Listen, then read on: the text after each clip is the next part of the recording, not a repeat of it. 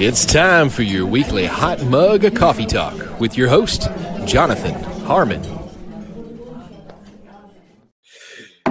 Hey, good morning, everybody. Happy New Year. It's Jonathan Harmon with the J. Harmon Home Team with my dad, Tom Harmon, sporting his Penn State jersey.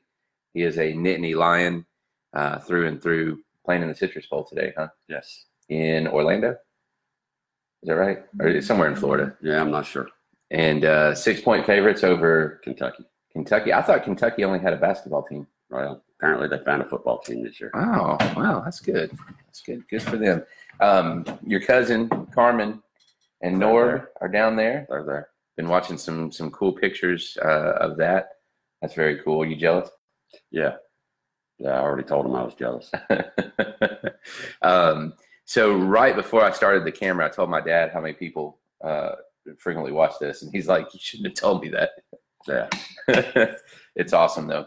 So basically, what I wanted to do is, I don't know if I've even told you guys this yet or not, but we're about to add to the team. I've got a lady that's starting with me next week. She's gonna take some time off this week and relax and kind of chill a little bit, and then she's hitting the ground running next week. And then we're officially hiring Rabia as well, which Rabia's been doing our social media, but he's working on getting his license too. So within the next couple months, we're going to be a team of, how many is that? 5, right? Is that Yes. 5? Yes. Sure. Yeah. Math is not my strong point. It is your strong point. It's not my strong point. So yeah, we'll be a team of 5. And, as we grow and we do things, I've always thought that you have a way of looking at things that's very different than the way I look at things. I tend to be like head in the clouds, big, like, oh, we could do this. And you're like, yeah, but, Yeah. and usually you shoot me down, but for good reason. Right. And so I've always appreciated, well, actually I haven't always appreciated that. I have come to appreciate that. Yeah. So, what do you think about us adding team members? Like, what's your thoughts on that? Well, when you started real estate, it was at a bad time. Mm-hmm. And I thought you were foolish at that time to start it. But your point was that when real estate picked back up, and it would, that you would be ready to go. Mm-hmm. And it obviously has worked very well for you. So if you're able to add more team members, I've grown to trust your thinking a lot more, I think, as you've gotten older too. And so if you're willing to add team members, then there must be the business out there to do it. There is. And, one of the things that Keller Williams teaches is that you leverage people out, right? So if Brett, for example, Right. is so much better at certain things than I am. I will not hesitate to tell someone he's a better buyer's agent than I've ever been.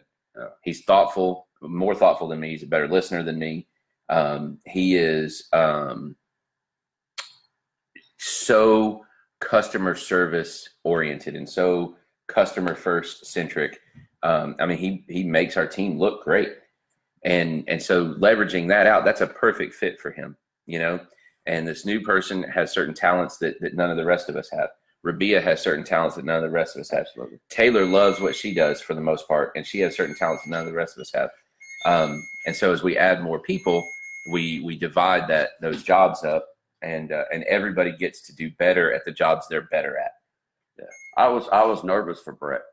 I was too, to be honest, to come from such a long time at a job, 13 years, where he was doing very well, mm-hmm. and to jump into something like he did with both feet. But I think he's very much like you. When he does something, he does it full on. Absolutely. And he's really, really impressed me. He's really done very well. Well, he is a tremendous addition to our team. And I can't even really imagine not having him now. You know what I mean? It's good to see Frick and Frack back together again anyway. So. I've heard that several times. Yeah. It's funny. Yeah. That was such a weird thing because we were inseparable in high school, yeah. and then graduation happened, and we literally did not see each other for about 15 years. Yeah. And then we just kind of chance bumped into each other at Thurman Francis because both of our kids went there or go there. And all of a sudden, here we are. Yeah. And we picked up like it never, I mean, it was just. It happens. I had a friend from high school and best man at my wedding that I didn't see for nearly 30 years, if it wasn't 30 years. And we've become, even though we're, I don't know, 800 miles away, probably 500 miles away. Is this Lenny? Yeah. Mm-hmm. We've become almost like we never stopped. Yeah. Talking on the phone, and he's been to my house, coming to visit, and that kind of stuff. So, yeah, that's awesome. So just kind of goes to show you where true friendship works, So, you have done a lot of things in your life, like a lot of things, good, bad, ugly, indifferent, and I have too already at my age, not the same things, of course. And one of the things I typed in my little description over here is that as I've gotten older, you've gotten smarter. And that was a quote from my dad. It's weird, to be honest with you, Yeah. because you were dumb when I was 16. Yep. You know that? I think most fathers or most parents are. I mean, you were dumb. And, I tried to tell you and your brother both that there wasn't much you could do that I hadn't already done. Yeah, that's true. That's very true, I believe. Absolutely. So what, looking back, I mean, at New Year's, you always want to reflect on your previous year, see, okay, this went well, this didn't go well. Maybe not always. Your 2018 was pretty tough, wasn't it? For those of you that don't know, he had shoulder surgery, pretty major shoulder surgery. Yeah. That's hard to say. Yeah. And thought it was going to be a breeze. Yeah, and it wasn't, was it? No. How long were you laid up? 5 months. 5. That is crazy. Almost to the day. Almost half of your year. Yeah. That's crazy. What did you learn out of that? That going to work wasn't so bad. Yes, one thing. Perspective, right? Probably, yeah, a lot of it perspective. If there was any to be had, there's probably some patience learned in that. I'm not as young as I used to be, but I think patience probably had a lot to do with it. Now, did you pray for patience before that surgery? Gosh. Before the surgery? No, not. Okay, I was going to say, because that's your own fault if you did. Yeah, no, because I figured that I was expecting to be out, maybe 2 or 3. 5 weeks. Oh, wow. And be able to go back on, no more than 60 days and be able to go back at least to do something. And, I wasn't even allowed to pick up a coffee cup for 90 days. So wow. It wasn't at all what in my mind, not that he told me that, but in my mind, that's what I figured because I'd watched other people, but yeah, then it was a lot more major than anybody thought, even the surgeon. So, wow. And how do you feel now? I'm good. I'm not going to say I'm 100%. And he told me that when he released me, it could be a year before I'm 100%. So yeah, I'm mostly doing pretty much what I want, back to doing almost everything I can. But the other 2 fellows that are in the same position that I am at work, one of them's older, one's a little bit younger. And even from my own surgery, we've learned that we need to help each other more. We do some things that are pretty darn heavy that we shouldn't be doing by ourselves. And even our bosses have told us we just need to start helping each other a little more. Yeah. Yeah. Well, that's not a bad thing, right? Community and all that stuff. So, yeah. Tracy says, 2 of my most favorite men. Thank you, Tracy. We love you very much. You're one of my favorite people too. So you are, and sorry, it's kind of rapid fire. There's so much about you that's awesome. So you're really heavily involved with the Smyrna Citizens Police Academy. Yes. Have been for a long time. Yep. Like how long now? Since 1999. Yes, a very long time. What has that done for you as far as perspective again and patience and things like that? What have you learned with your involvement with that, like big picture, right? 1 mile up view. I grew up, of course, Dad was a reserve officer for many years. Mm-hmm. And one of the most things I think that ever impressed me about him was that at 55 years old, which is not much younger than I am now, he went back to the police academy and became a full uh, uh, service police officer at 55. That's kind of crazy, isn't it? It is. It's and looking back, I would have never thought. And again, I guess it's able to push yourself, but you wouldn't think a 55-year-old could have got through the police academy, and he did, and actually excelled in it because it's something he wanted to do at the time. Right. So I have a little bit of history there with police officers, but that was a different place at a different time when we lived down there. No doubt. How many police did Port Isabel have? Oh gosh, like maybe, 10? Maybe no. They probably had maybe a total of 20. I mean, it was such a small town, and that was to cover 3 shifts. So, so moving here, and I got to know Ken Hampton. I think is where it started. He's watching, by the way. And I met him, and your mom and I got involved in a few things because of Crosland Supply and Ken. Some volunteer stuff and some. I think it started mostly with the Special Olympics at that time. So he asked us to go to the academy. We did, and so I got to be around the police officers more. And from a time in '99 to now, it's changed quite a bit. But to be able to do a ride along with them and see how the public reacts to officers, even back then, it's really changed a lot, obviously, since then. But the inner workings of the police department, it pushed us to do more community work, I think, on a volunteer basis. I obviously got to know a lot of police officers over the years. And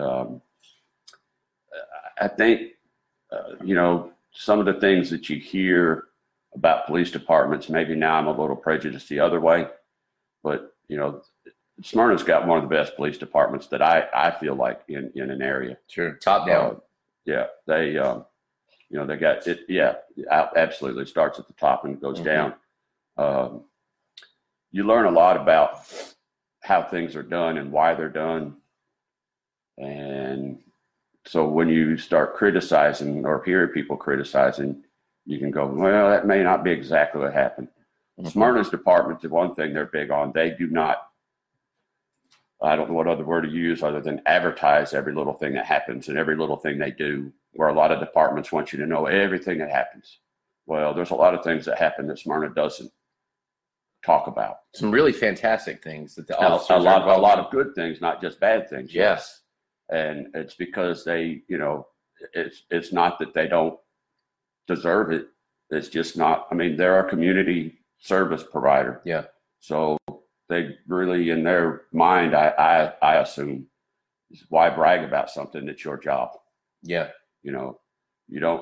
I don't go out and brag about fixing a freezer door. So, it's just, and I think that's the biggest thing. And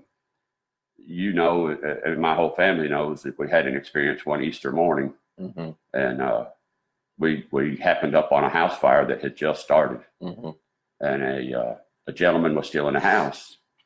And if I recall right, you were probably the only one that had a cell phone at the time, and you called for the fire department. You called 911. And what seemed like about an hour later, I had you call them again. Yeah. Because they weren't there yet. Right.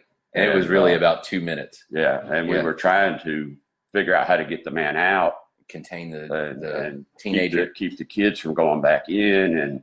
And we're talking to you and your brother, Jeremy, and girlfriends at the time, and your mom, Susan. And we just we were helpless, and turned out that he was a very, very large man. We probably couldn't have done anything with him anyway. But after they got there and all, if you'll recall, the fire chief had us come to his office and talk to somebody. And I think their response at 6 o'clock in the morning was like 4 minutes. Right. But we were sure we would have been there an hour. So at least. That was one of the things. That was a huge learning experience for me to find out that it can seem that long, but it's not. Right. Well, everything's in slow motion, right? Because you're panicked and your heart is hurting because of and adrenaline's pumping and everything else, and it's interesting what I have learned with you guys getting involved, and then a little bit where I've been involved with them as well. Like you said, the public perception and the our very, very limited worldview, Yes. right? Yes. Shades everything that we talk about. You know, we sit back and kind of armchair quarterback police decisions and things like that. And they're in that same situation you just described all the time. Yes. I mean, when they're sitting in their car They have doing paperwork, a minute or less to think out what's going to happen next too. You know, I've heard people say, well, I drove by and such a police officer was sitting in his car doing nothing. He was probably trying to let the adrenaline slow down from whatever just happened. You know, he was probably collecting his thoughts so that at the next stop, he's not, or she is not freaking out. Yeah. You know, carrying it over or filling out mountains of paperwork. And, you know, they're supposed to, have all their feelings in check all the time. I know my dad, obviously one of the worst things he ever encountered was anything that had to do with children. Sure. Oh yeah. He could go to an accident and it could be horrific, and it didn't seem to bother him near as much as anything that involved the child. So, you know, you expect that police officer to show up and have his hat on straight and always have his feelings in check, and they do the best that they can. But like you said, after that is that what they call an adrenaline dump. And so they have to get past that. And if, you know, especially if they're a patrol officer, they may not have time. Yeah, back to back for that next adrenaline dump. 10 hours. Back over, right. Yeah, it's crazy. It's a tough job for sure.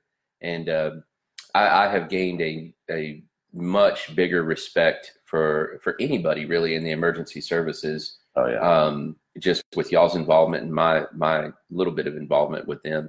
And you're right, man. We've got some great officers in town of Smyrna. So hats off to you guys, boys in blue and ladies in blue. We appreciate you. Very cool. So what, let me ask you this. I told you it's rapid fire. It's random. Okay. That's how I do things. What's been your favorite job that you've ever had? Well, and that's kind of tough because I think the way your life changes around certain things. As far as, I really truly love the job I do now 90% of the time. That's pretty good. Which is pretty good. It's not difficult, you know, and it's always something a little different. But as far as enjoying what I did, I enjoyed while I was in construction, especially the equipment, driving a dump truck and running a bulldozer and a bobcat. I enjoyed that.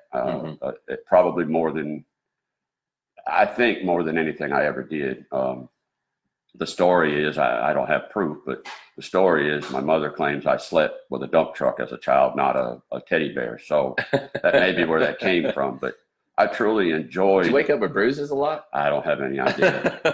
But I truly enjoyed running. I love running equipment. And if I could make a steady living doing that, and, you know, insurance, but it's also hard on your body, especially bulldozers and that kind of stuff. So especially when you get old. Yeah, as you get older, it's pretty rough. But that's probably what I truly loved at doing. Yeah. We got some other comments here. Caitlin agrees. Ken says he's proud of you. Ask him about our trip to West Tennessee to pick up the dump truck. Well, I'm not sure. I'll have to watch how I phrase some of that. Yeah, this is a family show. Yeah, it's a pretty funny story. For those that, if you don't know, Ken Hampton and I if you put us together, we're very different looking, especially.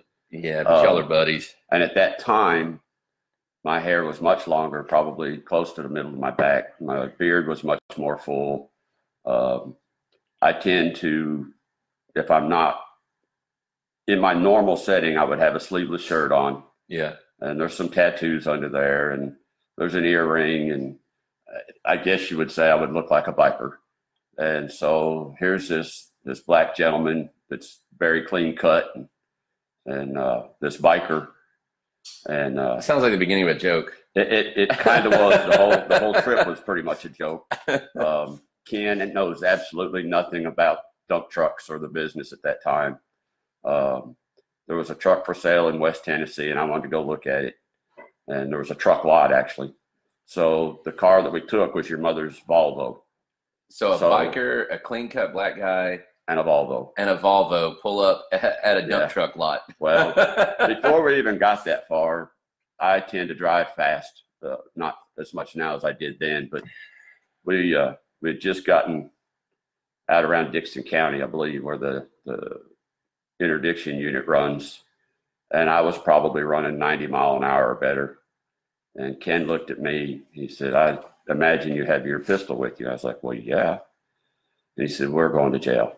He said, because there's a black guy and a biker in a Volvo with a pistol. He said, "That's just not going to work out well." But did you take cash with you too to buy the number? No. Okay, I was going to say, because that would have been the icing on the cake. I probably, in those days, I probably had several $100s on me, but not that much cash.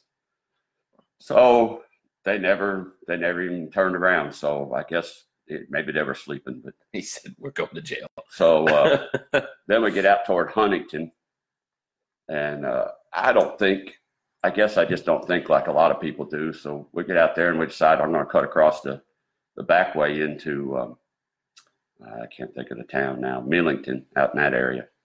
So, of course, in the middle of that time of the year, going across through there, nothing but cotton fields. And Ken gets on the phone and he called somebody. I think it was, and he told me, he said, "If I go missing, ask Tom Harmon, because here he is. He's got a black guy in the middle of a cotton field." Oh my word! It just didn't click. So, and I've learned a lot from Ken about racism, I think, over the years, because I don't feel like I ever was that way much. I mean, I know growing up where I did and a father like I had, that was just part of the time. Not that it was right, but I had a lot of friends growing up that were of different races, so it just never always clicked with me, I don't guess. And so we went to Millington, and I was driving a dump truck, and Ken is talking all kinds of stuff about dump trucks to this salesman. And the salesman figures he did good at bluffing him. He knew all the right terms to use and stuff. So I'm not sure if he's probably wanting to know if I'll mention the Kentucky Fried Chicken. We stopped for lunch and at a chicken place out there, and I got in there and got to sitting around looking, and I was the only white person in the restaurant. Yeah.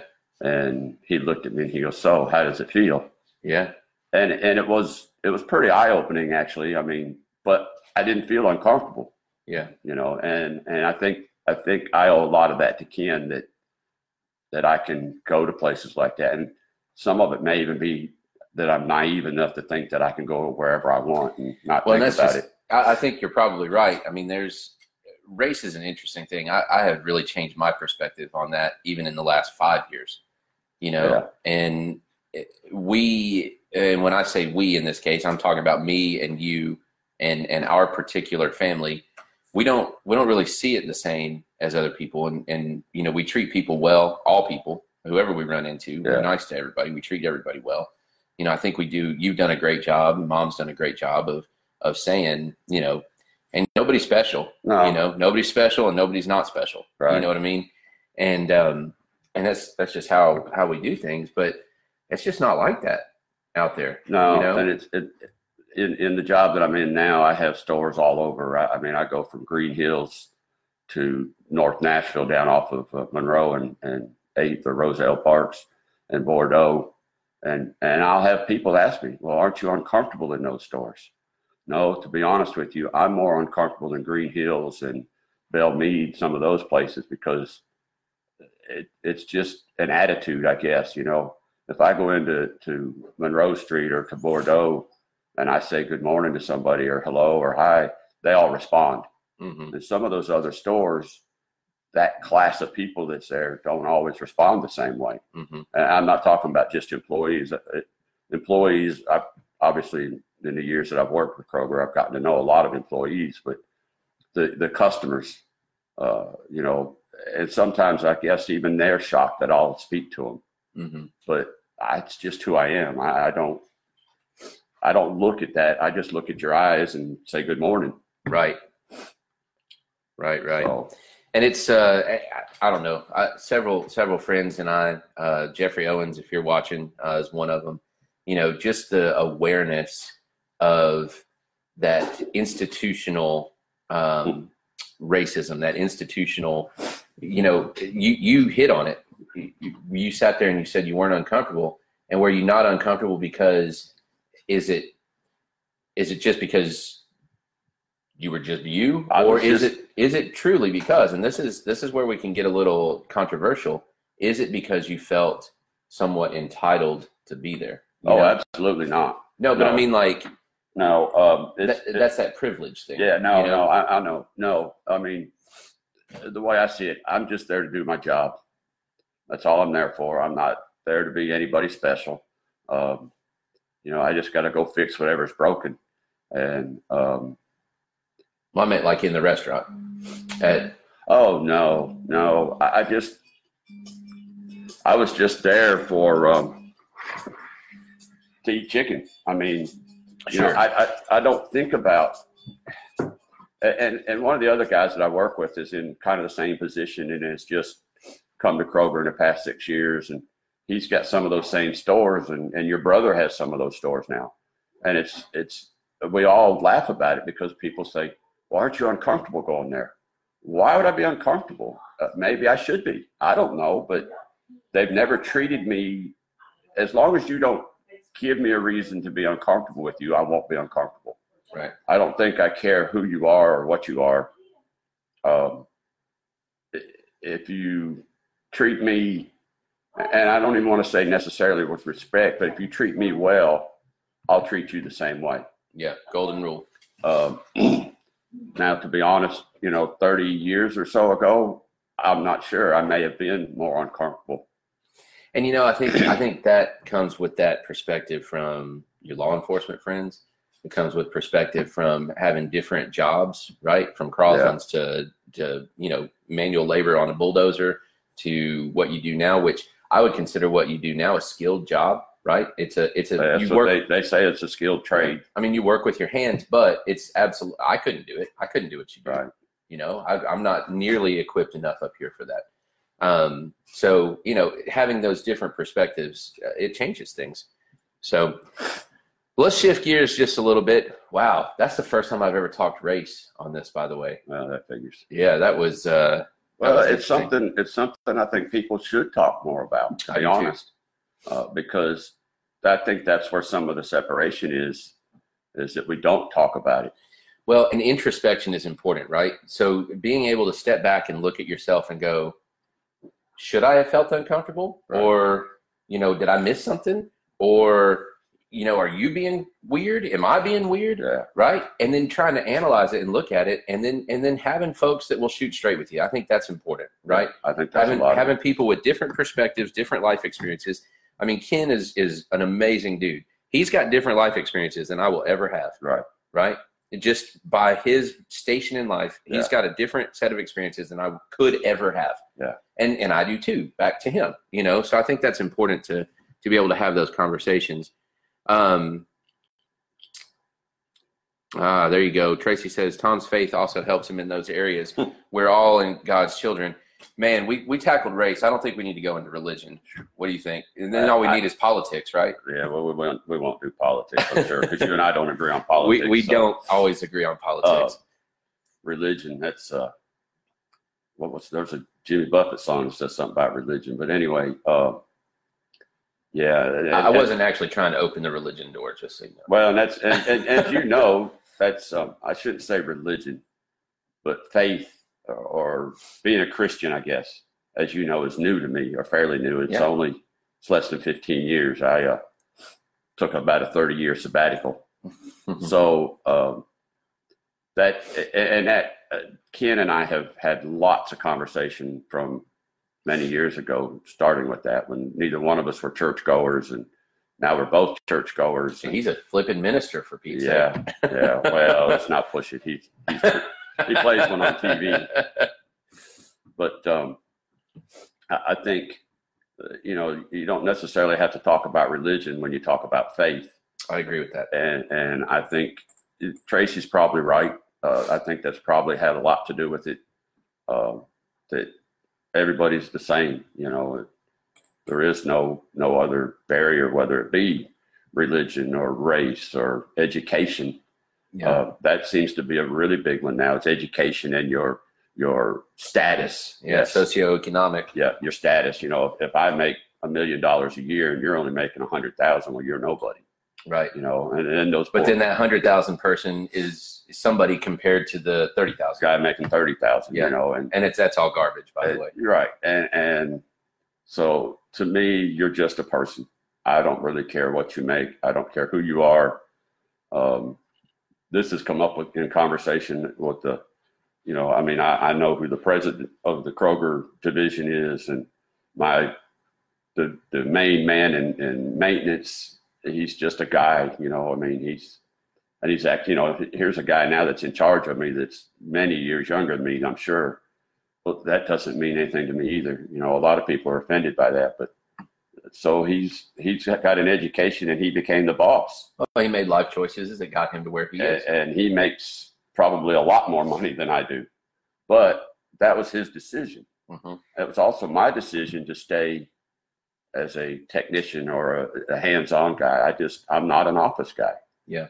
Could I have done it? I'm sure I could have, but Well, you've done it before. You've been dispatcher. You've been in charge of folks. I'd rather be working. Not that they don't work. I guess that sounded bad too, but physically, I'd rather be working with my hands. Yeah, I hear you. So one of the most important things I tell people a lot. That's awesome. Thanks, Caitlin. You see that? I don't know about that. So one of the things I tell people all the time, when I do what I do, and we're big on service, our little tagline is eager to serve. And we are, like, we're ready to go serve you, whatever that looks like. Right. And people are like, man, you just don't stop. You work and work and work, and then you sleep, and then you work and work and work. And I hear that in all kinds of things. And I tell people all the time, well, I got my work ethic from my parents. My mom has always worked hard. My dad has always worked hard. You did side jobs. I tell people all the time, you built a castle at Smyrna Video. Yeah. And they're like, no way, if they grew up here. We built 3 or 4 of them for him. Yeah. So, tell me why do you work so hard? I guess. Well, I had a lot of men in my life that were influential over different periods of time. Mm-hmm. I think, people ask you, who is your biggest influence? I think it depends on where you were in your life at that time, whether somebody really was an influence or not. And sometimes you don't even know it. Mm-hmm. My dad worked a lot. And I know we hear this story, especially from old people all the time. And that is that, I was working when I was 10, 11 years old. I was cutting grass when I was 10 years old. I mean, I started when I was 14. Really 10. So, when Dad was home on the weekends, if you did, if there was something going on, you were helping him. You weren't out playing. You had chores that you had to do. We had a coal-fired furnace, and by the time I was 10, I was the one that had to fill the hopper and take the ashes out to the street. And I'm not complaining. I think that had a lot to do with where I am. At 12 years old, I had my first paying job. I made 50 cents an hour, and where my father worked, there was a mobile home sales lot they had back then. And during the summers, my job was to keep that sales lot outside, the weeds all pulled out of the gravel areas and the grass cut. And then when they bring in a new mobile home in those days, they had the old metal crank windows, and they were full of everything. Of course, in them was full of formaldehyde, and you had to go, they dropped the home, and in order to set it up for display, you had to go in and air it out just so you could get through it. Well, let's take the kid and we stick him in there, and he has to run through and open windows and open the back door. Then you had to set all the furniture up and all the knickknacks up. And that, for 50 cents an hour. And to me, even then, that was a lot of money, I thought, Sure. for a 12-year-old. And so I continued that up through my teenage years. I worked a lot for my dad. doing different things. We built a mobile home park, about 100 and something mobile homes, 102 mobile homes. I finished all the yards in there with some different friends that would work during the summers. We finished out the yards, and again, we set up mobile homes. We carried concrete blocks to set them up in place and put skirting up and all that. And it's just what you did. Yeah. You know, I don't think there was ever a question. Now, anybody that knows me well knows I don't like to work. I just as soon not work. Marshall Gupton one time said about getting up at 6 o'clock in the morning, and I said, I don't like to get up in the morning. He goes, but you've been in construction and that your whole life. I said, I didn't say I couldn't. I just don't like it. Right. But it's a way of life, and I think now you have these people that think, well, I don't have to do this and I don't have to do that, and you don't. But you also don't have to have anything then. Mm-hmm. You're not entitled to have anything if you don't work for it. And that's just the way I was brought up. You know, maybe it's because I wanted so much. I don't know. Maybe, yeah. I don't know. I mean, I just look at it kind of like you. It's just what you do. I mean, if you're not working, what are you doing? Right. You know? And I mean, I was telling Mom just a little bit ago, I now fall asleep while watching television. Welcome to almost 40. I know. It's because if I sit still, I'm out.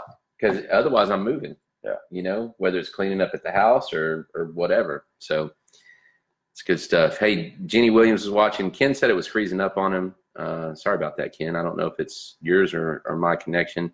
Leslie Lovin, she's a realtor friend of mine. She lives over kind of close to me. She comes and tailgates. She's pretty awesome. So what's that? Car parts are expensive. Oh, yeah. Your love for hot rods. We didn't even get into that. No, that was another reason you worked the extra jobs. I always worked a job, and not even knowingly until probably recent years. But you work a job for, you know, a paycheck. Yeah. Everybody's got to eat, so you got to have a paycheck.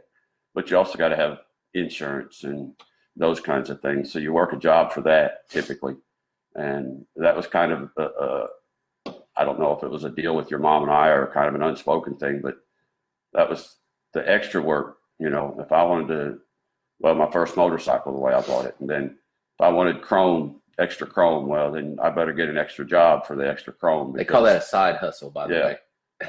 You know, and building, as Caitlin mentioned, their car parts. I've built a lot of hot rods and stuff over the years, and I'm not going to say they didn't take away from my family at times, because your mother. I'm sorry, but the rest of this podcast is not available. You can check us out at J Harmon Home Team on Facebook. Sorry for the inconvenience.